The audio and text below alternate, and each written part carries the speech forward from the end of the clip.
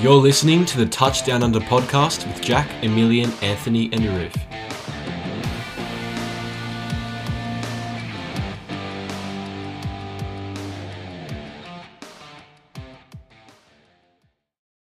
Hello, everybody, and welcome back to the Touchdown Under podcast. I'm Jack, your host, and as always, I'm joined by Emilian. Hey, how's it going? Anthony. Good to be here. And Arif. Happy to be back. Now, today is episode 12 of the podcast, and today is part 2 of our State of the Franchise series.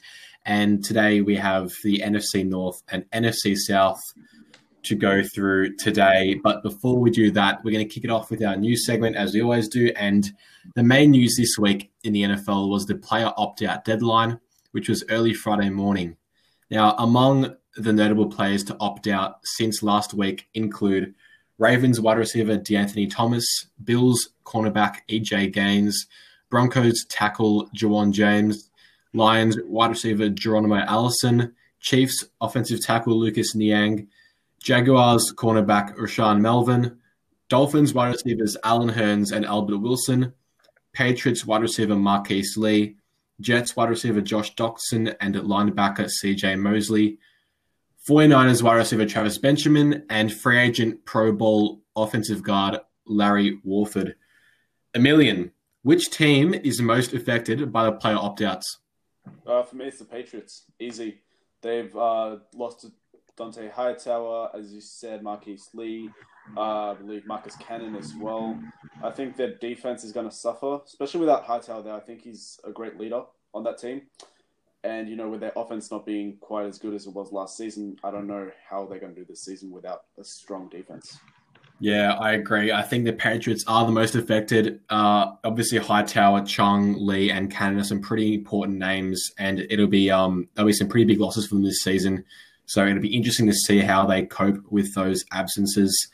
I mean, it'll definitely have a negative impact on the defense, which was obviously deemed one of the best in the league last season. I also thought the Dolphins, have been also, pretty affected by the opt-outs, losing some of their key wide receiver depth in Allen Hurns and Albert Wilson. Arif, what do you reckon? I agree. I feel like there's not much really behind Devontae Parker and Preston Williams now. I think as a whole, as a division, the AFC East has been affected pretty adversely to this point due to the opt-outs. I mean, they were already a weak division, and now there's some really big names not going to be there. As you mentioned, Emilian, Dante Hightower, also, CJ Mosley. So there's a couple leaders there that won't be there on their teams in the 2020 season. Now, that was the main news of the week, so that concludes our pretty brief news segment this week. So we're going to move straight into our State of the Franchise for the NFC North, and we're going to kick it off with the Green Bay Packers. Obviously, like last week, we've got 2 questions for each team, and we're going to be going around the 4 of us to see what we think about each question. Now, the first question we have for the Packers is, can they replicate their 13-3 campaign from last season, Anthony? To start off, I think it's worth noting that the Packers finished 3rd in their division at the end of the 2018 season, which granted them a much easier schedule, which they had last year. On top of this, they had to play teams in the AFC West and NFC East, which really gave them an easy path to go 13-3. So I think putting all the players and the acquisitions and the losses over the offseason aside, I think it's important to note that the schedule they had in 2019 was much easier to go 13-3 compared to other teams that did so, like, the Saints. Yeah, I agree with you. I think, they really benefited from an easy schedule. And when a team like the Packers go 13-3 and you look at some of the wins they had, I mean, both games against the Lions were extremely close. And honestly, the Lions should have won one of them for sure. The Packers haven't improved on paper. I think that other great teams in the NFC have improved, and there's way too much competition for them to go 13-3. I liked your point, Anthony, about the easy schedule Green Bay had in 2019. Another point about the Packers is I don't think that they can replicate their 13-3 year. I think it's similar to Matt Nagy's first season with the Bears. He had a lot of success there in his first year, but once teams started getting tape on him in his second year, they kind of had their own struggles, and so I feel like now that teams have tape on LaFleur, he's gonna have to introduce some new wrinkles in their offense to be able to kind of keep other teams on their toes. I also think there is that little bit of Rodgers losing faith in the coaching staff and the front office. He doesn't have a lot of wide receiver help. Obviously, Funchess opting out of the season doesn't help that fact. As we've documented pretty well, they did not go to the draft to help out Rodgers with many weapons, and so I feel like him losing faith in his own team might be a factor this season. I agree with all the points you guys made. I also like to allude to the 2020 season and the Packers' schedule. I think there's no chance that they can go 13-3 when they have a stretch where they play teams like the Saints, the Buccaneers. Well, they have a stretch where they play the Saints, Bucs, Texans, Vikings, and then the 49ers. I think that it's too much of an ask for them to be able to go to 13-3, especially with the points that you guys just made. On to our second question for the Packers, and that is, where do they stand in regards to the other top teams in the NFC? I think they're significantly worse than the 49ers and Saints. I think they were the top teams in the NFC last year. The Packers, despite having one of the best quarterbacks in the game, I don't think they're at that elite level. Honestly, I think they're an above-average team, a good team.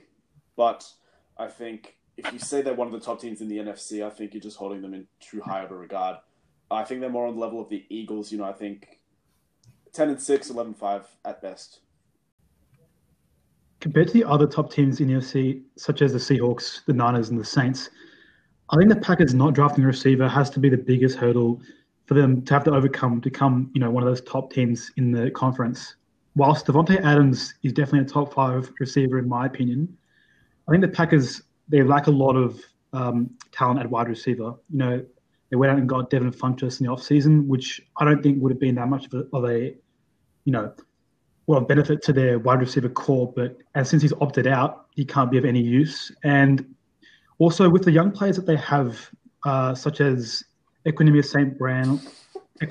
Brown, Alan Lazard, and Marcus Valdes-Scantling, just too inexperienced to really boost the Packers receiver core by any means to compete with the other teams in the NFC. I agree, Anthony. I don't think Funchess would have made that much of a difference. Obviously, he would have improved the receiving core slightly, but not really enough to elevate them, to one of the more premier receiving cores in the NFL. I feel like they're an above-average team in the NFC, and that's about it. I feel like teams like the Eagles, Seahawks, 49ers, Buccaneers, and Saints all have better prospects than the Packers, at least for this season. Now, we move on to the Minnesota Vikings, and our first question for them is, are they any closer to a Super Bowl? Anthony? It's hard to say whether or not the Vikings are any closer to the Super Bowl, simply because there are many alterations to their roster, for better or for worse. On one hand, having Cousins win his first playoff game, last year really adds to his game going into the 2020 season. And along with a healthy Adam Thielen and first-round draft pick Justin Jefferson, the offense seems primed to improve in their 2019 campaign. However, the questions on the defense for the Vikings really lie with the departures of players such as Everson Griffin, Linval Joseph, Trey Waynes, and Xavier Rhodes, just to mention a few. All these losses just add to a collective loss of experience. And whether or not the defensive players, the Vikings drafted can replace these guys and can account for this loss of experience will be the biggest question mark in determining whether or not they're any closer to a Super Bowl or not. And in my opinion, I think at this stage, they're probably, they've taken a step back from that Super Bowl, appearance they might have had in a few seasons if they had kept their, really key defensive players. Just at the moment, I don't think they're any closer. I agree with you, Anthony. I don't see them winning a Super Bowl anytime soon. I think their NFC Championship appearance in 2018 playoffs, I think that's as far as I'll go with Kirk Cousins now under center. I don't think he's the right guy to take them all the way back. As you said, the losses I think are just too great. They made the NFC Championship those years ago with one of the best defenses in the league. They no longer have that. They lost Stephon Diggs. Yeah. Kirk Cousins isn't the guy to lead them, in my opinion. So I don't think Vikings are close at all to a Super Bowl, especially with how competitive the NFC is. Anthony, I agree with all of your points. There's a lot of off-season change, both on offense and defense, but especially on defense. And you're right, especially with your point about the loss of experience. I feel like it will take some time for their new replacements to come in and kind of gel and build chemistry together before I can confidently say that they're still moving in that direction towards a Super Bowl. And yeah, to Emilian's point, I agree. I don't think that Cousins has the ability to take them to a Super Bowl.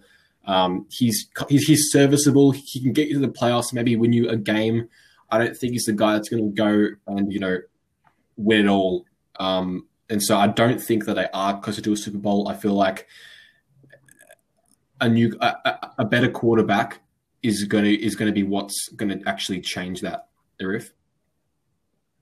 I agree. I think, especially with your guys' points about the loss of experience, especially on defense, it's a big thing, especially on that D line. They only have really one returning starter in Danielle Hunter. They've gotten a lot younger. I think they have a lot of talent there with the rookies that they drafted and gathered in free agency. Just to name a few, you got James Lynch from Baylor, Kenny Willekes, Troy Dye from Oregon, and then obviously their two new cornerbacks in Jeff Gladney and Cameron Dantzler. So they definitely have quite a bit of talent there, but it'll take a few years for them to get going. I just want to add another point about the players that have departed. So Everson Griffin, Linval Joseph, Trey Waynes, and Xavier Rhodes all combined have 32 years of experience on that Vikings team. Everson Griffin's been there for 10 years. Linval Joseph's been there for 10 years. I think it's really underestimated how much experience they are losing out of just these few players leaving. I agree again, Anthony. On to our second question for Minnesota, and that is, who is their most valuable player? And I think if it's strictly talking about value, I think Kirk Cousins is their most valuable player. However, we know that the interpretation of the MVP is a bit different to that. And I think if we're talking about the NFL's interpretation of value, Dalvin Cook is the Vikings MVP. I feel like he's their best player. And I think once most teams, kind of figure out Cousins, it's really on him to kind of, lead that running game and kind of, be that second option on offense for the Vikings. Yeah, I like your point. When the interpretation of most valuable player comes into play, I do think it's Dalvin Cook still, simply because, the Vikings are a run-first team, and Dalvin Cook is one of the best running backs in the league. Kirk Cousins, while he is a good quarterback, he's not really valuable in my opinion. I think it shows that the Vikings went so far with Case Keenum as their quarterback. I think Kirk Cousins doesn't add that much to the team. I think that Dalvin Cook brings a lot more than he does. Yeah, as much as Kirk Cousins, isn't a superb quarterback by any means, he is, he's their most valuable player because, if he goes down, they're done. Like, I'm not backing on a guy like Sean Mannion to come in and, take the reins. And, to me, it doesn't matter if they're a run-first team because, you still need a guy throwing the football, and Dalvin Cook isn't going to be able to, take a team led by a backup like Mannion, back to the playoffs. Yeah, I'm going to make a point a bit different to what you guys have made so far. I wonder what your thoughts are on this. I think obviously Dalvin Cook, it seems like the most, valuable player on paper, but I think, especially since the Vikings, defense has their biggest question mark on whether the team can perform in 2020. For me, I think Daniel Hunter is probably the most valuable to the team overall. Having lost Everson Griffin and Linval Joseph, lethal pass rushers and really, formed the base of that defense over the last couple of years. Hunter becomes one of the more experienced players on the defense, automatically having them gone. And with 14.5 sacks in both 2018 and 2019, he certainly has a talent too. I don't know, what do you guys think about that? I completely agree, Anthony. Honestly, I liked your point as well, Jack, about Cook, but really Danielle Hunter is the only real proven player on that defensive line now.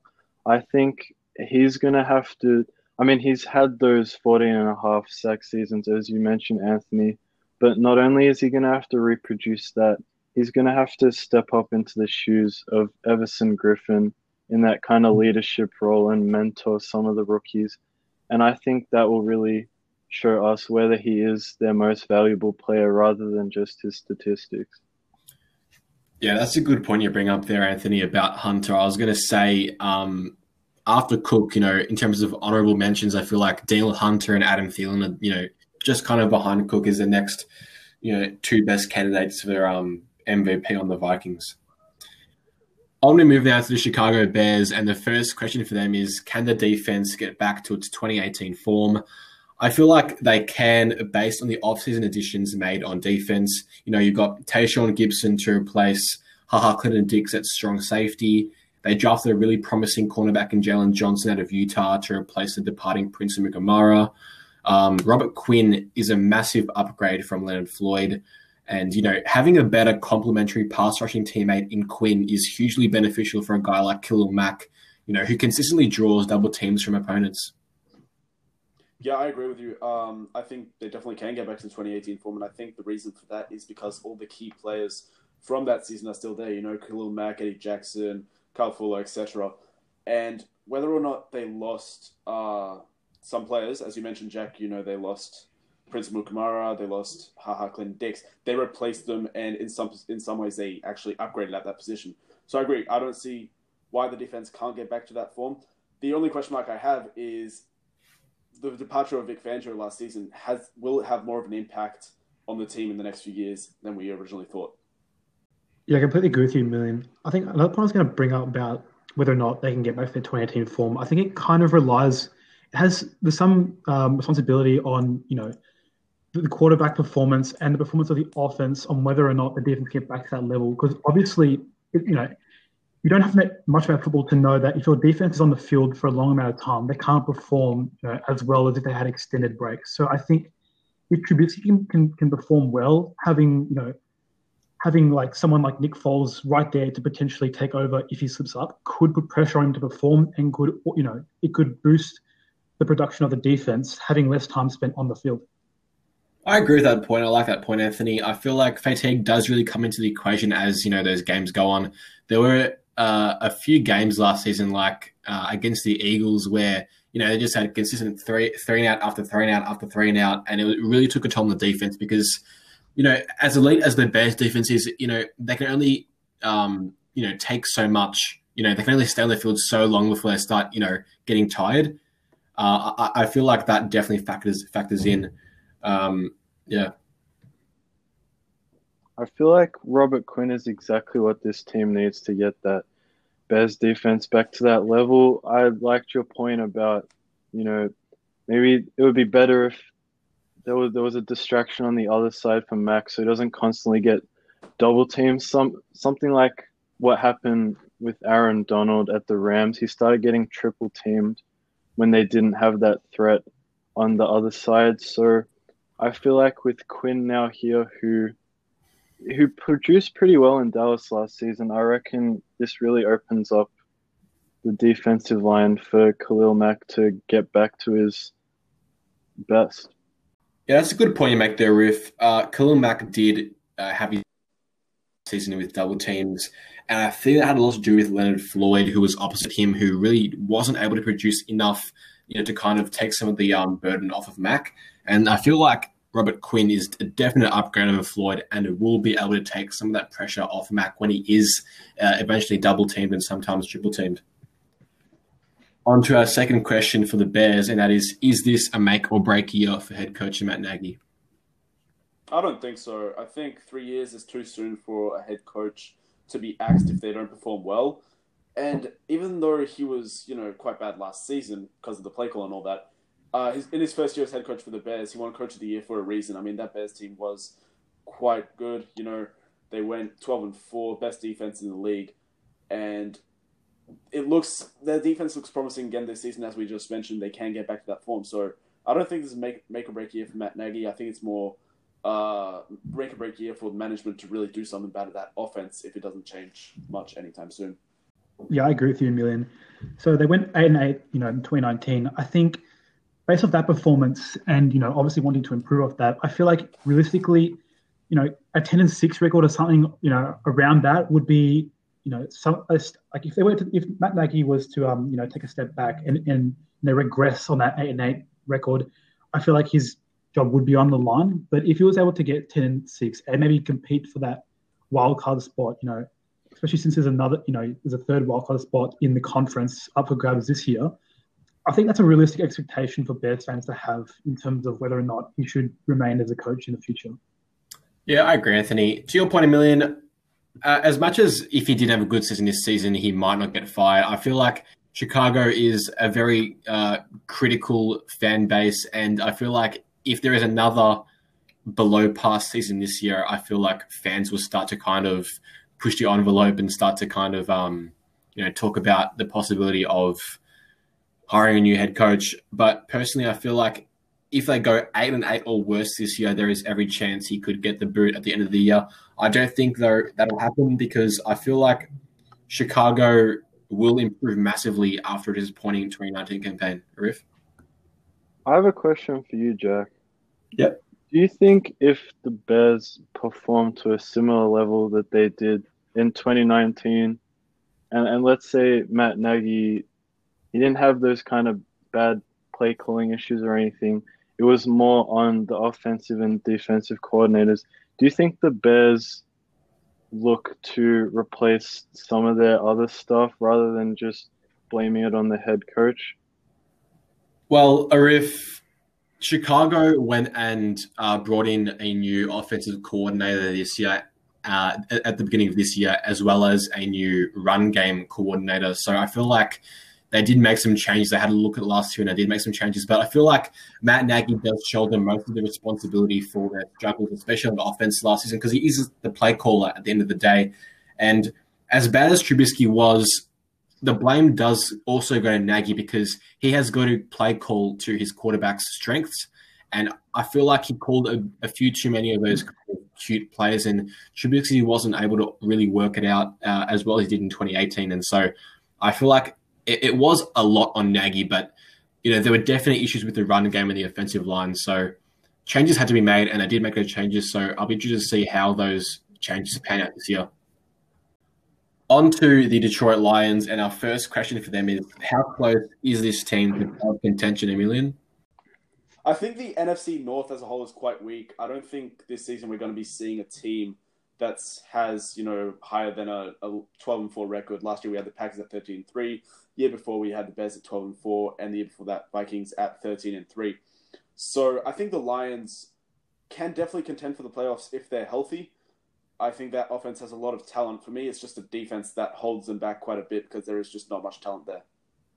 Yeah, man, I completely agree with you. I want to make a point about, they lost Darius Slay in the offseason. And I think, as you mentioned about that defense, being particularly bad compared to the rest of the division, I think losing Darius Slay is such a massive loss to an already depleted defense.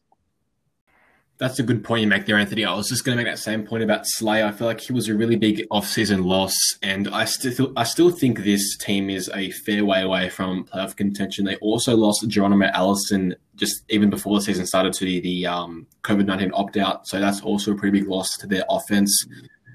But yeah, I still feel like they're a fair ways away. There are a few too many holes on that defense. Their run game is a bit iffy. Yeah, I still think they're a couple seasons away. I agree with your point, Jack. I feel like there's a lot of question marks on this Lions team, especially with the return of Stafford after all his injuries. If he can get back to that form, I feel like in the next 2-3 years, it's more realistic for them to make a playoff push. They drafted a bunch of promising rookies. And also, we also have to think about, as we've mentioned in previous podcasts, that 7th wildcard spot. And I feel like this season, there's too many other good teams, especially in the NFC South and West, that could be taking that spot. But the Lions can probably push for that in 2021 or 22. I agree. I think when you look at, how far away they are, I don't think it's this season at all. I think, as you said, Jack, a couple of seasons. But the Lions do have a pretty young roster. Stafford obviously is in his 30s, but when you've got Kerryon Johnson, DeAndre Swift, and Kenny Golladay all on that offense, there's a lot of promise there. And you look at the other teams in the NFC North, I think the Lions' best chance of getting into the playoffs is actually winning the division rather than a wildcard spot because of the amount of strong teams in other divisions in the NFC. So you look at the other teams in the NFC North, you see the Packers, they're having problems. The Bears offense is having problems, and the Vikings as a whole are having problems. I think that, winning the division is the way to go for the Lions in the next few years. I agree with you guys. I think the time is now for the Lions. I don't think it happens, but I feel like now is the right time for them, to make a playoff push. They've got one of the best wide receivers in the league in Golladay, and I think it's on Stafford. He's got to stay healthy, and he's got to really lift this team because it's going to be the offense that does it for him. It won't be the defense. It's got to be Stafford and that offense that's going to do it for them. I don't see it happening, but I think this is the year. It's this year or next. It's got to be soon because eventually Stafford's time is going to start running out. On to our next question for Detroit, and that is, how long does Matt Patricia have left, Anthony? Yeah, so I think with all the points we made about the last question, it kind of ties into, how long Matt Patricia has and based off how he can get the Lions to perform. I think given that the roster is young and they're coming off, a season where they went, had only 3 wins, 12 losses and one tie, I reckon 2 seasons is a decent amount of time to get that team together, to get some experience into the young players, to maybe go to the draft or trade for some players if they need to. I think having a winning record by those 2 seasons would be enough for him to keep his job by that stage. I just want to add to your point, Anthony. I do agree that, he hasn't had much time, but he's really not in the easiest position for a head coach to be with the Lions, always battling, injury issues, having relatively a weak team in the past few years. I don't think he has much longer left, though, because he just hasn't really done much at all, despite, not having much to do. I completely agree with your point, Anthony. I think it's completely unrealistic with the roster he has now to work with to say after this season, if he has a season below, 8 wins, for example, I think it's completely unfair on him if they fire him. He doesn't have much to work with. In saying that, if after the next season or 2 he doesn't get them to a winning record or the playoffs, I think that's when they really start to put his job in jeopardy.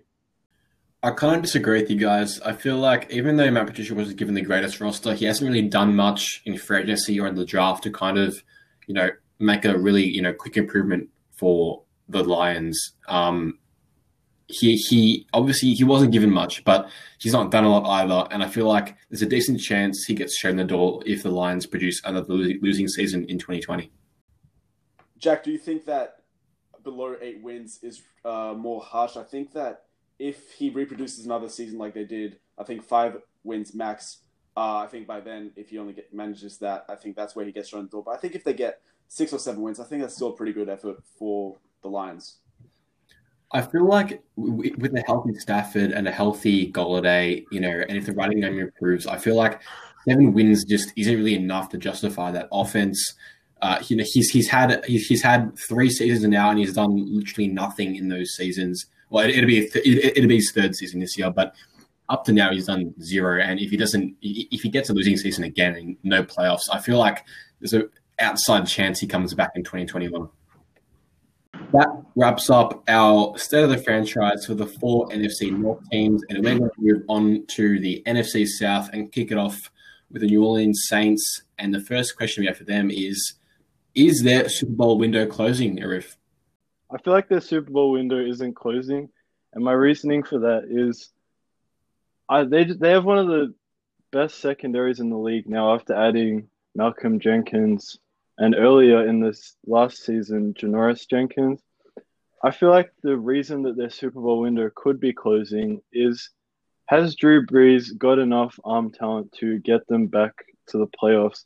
And I think that's a massive question mark on their team, considering that we can all see his arm strength steadily declining. And will Jameis Winston be the guy after him? And if he's not able to be the guy, then they're going to have some issues going into the future. I do worry about New Orleans' ability to show up in the big moments. Their playoff run in 2018 was cut short in an NFC Championship game, and they're a massive letdown in the playoffs last season, falling short in the wildcard round. If they don't reach the Super Bowl this season, I'll be pretty concerned about their window closing, Anthony. Yeah, I honestly think, especially since the Saints went out and got Emmanuel Sanders, and they still have Michael Thomas and Alvin Kamara, and they still have that brilliant defense. I think whilst there is a fair case to say that Drew Brees aging is contributing a decent amount to how much the offense can operate in terms of being that aerial threat they like a few seasons ago they were much more dangerous by the air than they are now compared since Drew Brees is aging it. But I think there's just too much weapons on the offense to say that they're declining by any means. I think the Super Bowl window is still open. Just I don't know. I feel like with Emmanuel Sanders, they should look at the boost and their offense and go further into the playoffs than they did last year. I think their Super Bowl window is still open, and the reason I say that is, as you said, Anthony, they've got a ton of talent on the offense, enough to keep Brees going. And even after that, I think that a backup quarterback, whether that be a rookie that they draft in the next few years, who learns with on the bench while Brees is still playing his final few years, I think that Teddy Bridgewater showed last season that you don't have to be a great quarterback to do well in the Saints system. Teddy Bridgewater went undefeated in the 5 games he played for the Saints. So I'm pretty sure that the Saints are gonna have a Super Bowl opportunity. As you said, Jack, though, they haven't been able to come up big when it matters in the playoffs. I think they've been quite underwhelming in the past 2 years when it comes to the playoffs. So we'll have to see going forward, will they be able to finally, face their demons and actually make it to the Super Bowl? On to our second question for the Saints now is, how long does Drew Brees have left, Anthony? I think this Drew Brees, it's obviously aging. He's 41 years old. I think this can be compared to Tom Brady in New England. Obviously, they kind of, molded that offense around him aging and not being able to throw as long as he used to. I think the Saints are doing that at the moment with Drew Brees. Michael Thomas has been, criticized for not running as deep routes. He's more the shorter route options. And I think that's because of Drew Brees' aging. And I think also, I don't know if you remember in the playoffs against the Vikings, how it was I think just before halftime, Taysom Hill threw that massive bomb down, and it got caught on like the 3-yard line. And that was like, Taysom Hill came in to do that. Like, Drew Brees couldn't have done that, especially considering how old he is. I think the Saints are at the moment currently, adjusting to Drew Brees aging, and I think you'd probably safe to say he has 3 seasons left. If I was to put a numerical answer to that. Yeah, I feel like he's probably got about 2 years maximum left in him. If they win it all this year, though, I think he might retire before 2021. And I think if he chooses to retire at the end of this year, I feel like Jameis Winston will have a very good shot at taking over that starting role in New Orleans. He does have the arm talent that Drew Brees doesn't, and I feel like that signing is pretty underrated. I think it's actually pretty significant the more I thought about it, I think he will get his chance to start for the Saints once Drew Brees' time is up. It'll be interesting to see what the Saints do regarding quarterback. I know, Jack, as you mentioned, Jameis Winston could very well be the guy for them once Drew Brees is gone. But do you guys think that they should maybe consider drafting a rookie quarterback in the next few years, maybe to learn under Drew Brees for a year or two so that, they can have a more reliable option than Jameis Winston? I honestly don't think so, because they've already have Taysom Hill. And I know you said apart from Jameis Winston, but like they already have 3 quarterbacks at the moment. If Drew Brees goes, they have 2. So it's not something in the long term they really have to consider for a while. I don't think you can bank on Taysom Hill being like a full-time quarterback. I feel like his role is perfect as a guy who can come in every now and again, maybe on 4th down, throw a pass. I don't think you can bank on him as a full-time quarterback. And I do agree with your point a million. I feel like they definitely should, in next year's draft, look at drafting a quarterback to learn under Brees, maybe take a back seat to Winston perhaps, or he might beat out Winston. But I feel like you could create a quarterback battle between Winston and a potential draft pick once Brees' time is up. Arif? I don't think that the Saints will go out next season, for example, and go draft a quarterback. I think their quarterback room is quite good as it is. I think they have one of those wildcat quarterbacks that are proving so valuable. They pretty much define the position, and that's Taysom Hill. They went out and got Jameis Winston in the offseason. They have Brees, who will play until he's not able to play. That's the kind of trust that they have in him. And they also went out and drafted a quarterback in the draft. So I think it's really I don't think they're going to go out and get one next season. On we move now to the Atlanta Falcons, and our first question for them is their Super Bowl window still open, Arif? I don't think that it is still open. I feel like they got a team where a couple of key position players haven't really played together. I mean, their cornerback situation is a bit confused at the moment. They have a couple of young guys that haven't played together. They also have Todd Gurley, who's new to the system. So it'll be interesting to see, but I don't think the Super Bowl window is still open. Yeah, I don't think their Super Bowl window is still open, and that's primarily because of the rest of the division, mainly the Buccaneers and the Saints. It's just going to be too hard to compete with for the division. And whilst that third wild card spot is definitely achievable, especially with additions to teams such as AJ Terrell on the defense, I believe you can't say a team's Super Bowl window is still open if they're aiming for that wild card spot. Obviously the Titans proved us wrong making it to the AFC Championship game last season and nearly getting to the Super Bowl. But I think the Falcons, they aren't the team that they were when they reached the Super Bowl a couple of seasons ago. And, for the time being, it's closed, in my opinion. I disagree with your point about a team that aims for a wild card spot not being able to go to the Super Bowl. I mean, we've had the Giants in 2011 who won the Super Bowl as the number 6 seed. We had the Packers who won Super Bowl 45 as the number 6 seed. I think if the Falcons can get into the playoffs, I do believe they can get into the Super Bowl. And I think the Super Bowl window is open, but ever so slightly, mainly because Matt Ryan and Julio Jones are still playing at a very high level. They still got Deion Jones, and their roster, their team was quite good in the second half of last season. They went 6-2, I believe, in the second half, and honestly, that just shows a lot of promise for this season. I think the Falcons are definitely an underrated team going into the season. Anthony, you made a point about the Falcons aiming for a wild card spot, and I mean, you kind of followed up on it. I don't feel like any team goes into the season thinking, "Oh, let's aim for a wild card spot." Every single team wants to go for the Super Bowl, and so I don't think any team just goes in and just aims just for a wild card spot. Every single team wants to go all the way. Now, I think if the window for them is open, it's open by a sliver. They have to make the playoffs this year at least. Otherwise, it's shut for sure, in my opinion. Yeah, I guess I might have phrased that wrong. I think it's just too hard for them to go out and expect to win a division, considering they got the Buccaneers who are expected to do so much in the season. You still have the Saints there.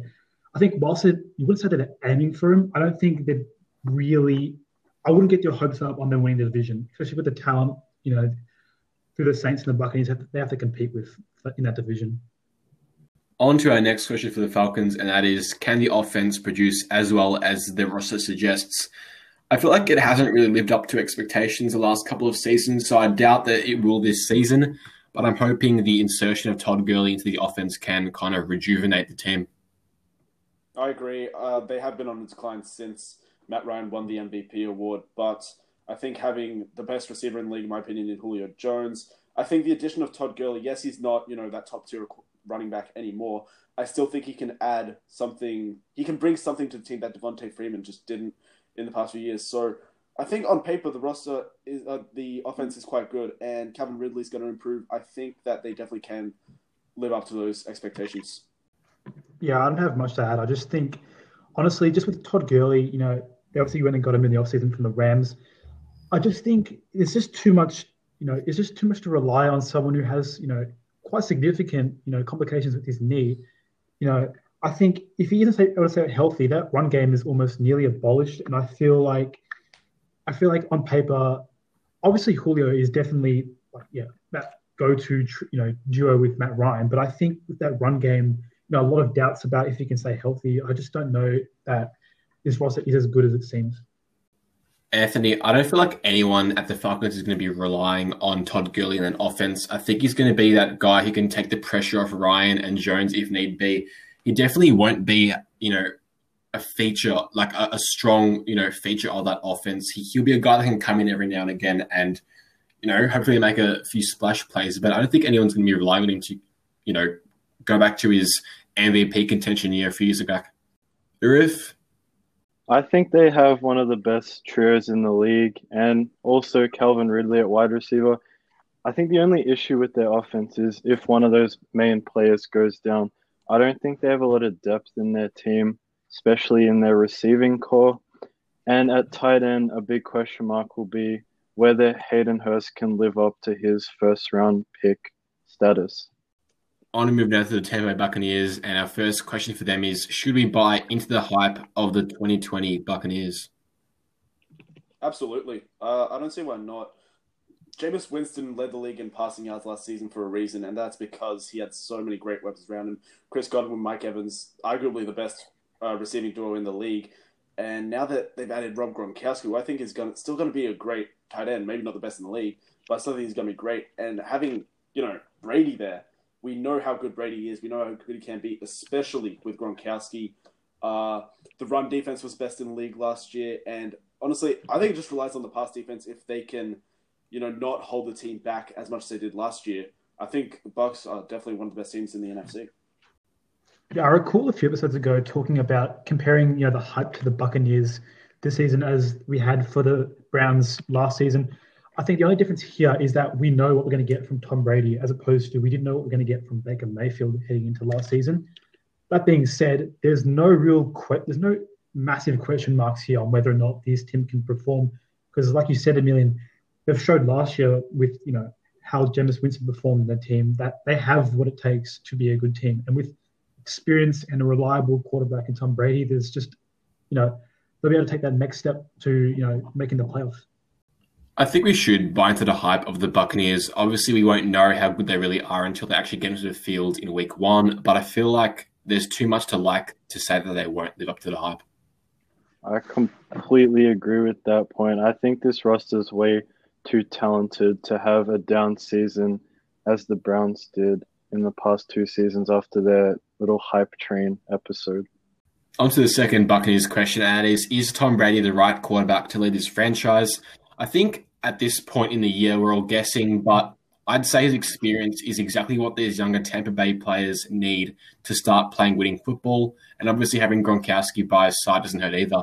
Anthony? I think Tom Brady is the right person to lead the franchise in the short term.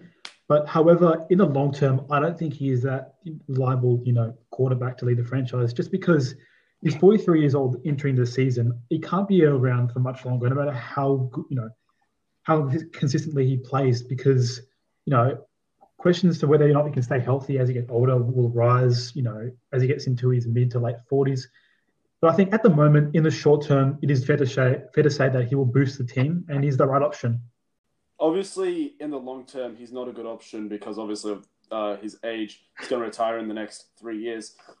I think Jack hit it perfectly. He's perfect choice so that he can actually lead the younger, more inexperienced players on that Buccaneers team. I think he can definitely lead them for the next 3 or 4 years. I think he can lead them to being one of the best teams in the league. And Brady, regarding his performance on the Bucs last season, what he was missing were reliable targets, and he's got an abundance of them now. So absolutely, it's the right choice to lead this franchise in the short term. Did you say he could lead for the next 3 or 4 years? Well, I mean 3 or 4 years if he keeps playing. I think as long as he keeps playing, he's the right guy for them to be one of the best teams in the league. Do you think he'll last 4 years? No, I don't think 4 years. If he leads 4 years, if he still has 4 years left, I think by the end he's going to look like Peyton Manning did at the end of his career. So let me rephrase my thing. As long as he's still playing, at the expected level, he's definitely the right guy to lead this franchise. I feel like the kind of character that Tom Brady shows, I feel like if he doesn't achieve this kind of success with the Bucs, maybe getting to a Super Bowl and winning it, I don't think he's going to go out until he achieves that success just based on his demeanor and stuff. But definitely, as you mentioned, Anthony, short term, he is the viable option here at quarterback. On to move now to the final team of our State of the Franchise episode, and that is the Carolina Panthers. And our first question for them is, are the Panthers closer to rebuilding or contending for a playoff spot? And I think they're closer to rebuilding, but I don't think their roster is that bad or as bad as people suggest. It might take new head coach Matt Rule a few seasons to get his franchise back on track, however. Anthony? Yeah, I agree with you, Jack. For me, I believe that the Panthers are certainly close to rebuilding. With additions, such as Robbie Anderson, Teddy Bridgewater, their offense is certainly nowhere near the level of explosiveness that the Bucs, the Saints, and even the Falcons currently have, making, competing for a playoff spot in the NFC South a significant challenge to a team that finished 5-11. Also, on defense, the Panthers drafted solely defensive players, with the 7 draft picks that they had in the draft. So they certainly are rebuilding. I agree with you guys. I think rebuilding is definitely the way they should go right now, and I think they are. I think, they don't have a very explosive offense. They don't have a massive player. Obviously, apart from McCaffrey. McCaffrey is their best player. He's the best running back in the league. And I think it's going to take a while for them to build a team around him on both sides of the ball as well. On defense, they've got a long ways to go now that Kuechly's gone. And Teddy Bridgewater, in my opinion, is more of a placeholder QB until they find something better. I completely agree with those 2 points, Emilian. I feel like there's a lot of potential in the coming drafts, especially the 2021 draft, for the Panthers to find a quarterback. Because of their complete focus in the 2020 draft on defense, I feel like in the future that's going to leave quite a few gaps on the offense that need to be filled during the draft. On to our second question for the Panthers, and that is, how much does Teddy Bridgewater improve his team, Emilian? I don't think he improves it much at all, to be honest. I think the offense is still going to run through McCaffrey. That being said, Teddy Bridgewater is definitely a much better quarterback than Kyle Allen, and he's got good weapons in DJ Moore, Curtis Samuel, and Robbie Anderson. But I think the team needs much more than him to improve drastically. I agree. He's certainly an upgrader from Kyle Allen. I'm not sure yet whether he's an upgrade from Cam Newton. We'll have to wait and see for that one. However, I like the signing for Carolina. I'm hoping he'll be able to build some chemistry with Christian McCaffrey, Robbie Anderson, and DJ Moore in Charlotte. Ruth? I agree with both your points. I feel like he's a completely better player than Kyle Allen. However, the play style that Carolina run, I don't feel like he's going to have any real game-changing impact. It's still going to be focused around Christian McCaffrey. I've got a question for you guys. Do you guys think that Teddy Bridgewater played so well in the Saints because of the team he had around him? I mean, he had Alvin Kamara, Michael Thomas, he had a great offensive line. Do you think we should expect the same production from him on a worse offense in Carolina? That's a good question, Emilian. I feel like Bridgewater did do some nice things in Minnesota before he was injured, and I do remember that roster. It was significantly it was worse than the Saints roster he played with last season. So I feel like he does have the ability to play well when his teammates maybe aren't superstars, but obviously the pretty elite roster in New Orleans definitely did help him last season. Arif? I feel like a main important thing is the offensive line. He had a pretty good offensive line back in Minnesota and definitely an elite one in New Orleans. So if the Panthers' offensive line can hold up for him, I think that will go a long ways to him showing the kind of things he did in his previous teams. I agree, Riff. Now that wraps up our State of the Franchise for the NFC South and NFC North this week on episode 12. Make sure you tune in for the third of 4 episodes next week in episode 13, where we go over our AFC East and AFC West State of the Franchise series. If you haven't already followed us on Instagram, please do so. That is at touch.down.under. That's where you can find all of our podcast content, as well as content that we don't go over in the podcast. It's great stuff. Make sure you give it a look. We're also on Twitter at the TDU Podcast, and we premiere our podcasts on Facebook and YouTube at Touchdown Under. Thank you guys for listening once again, and we will see you next week.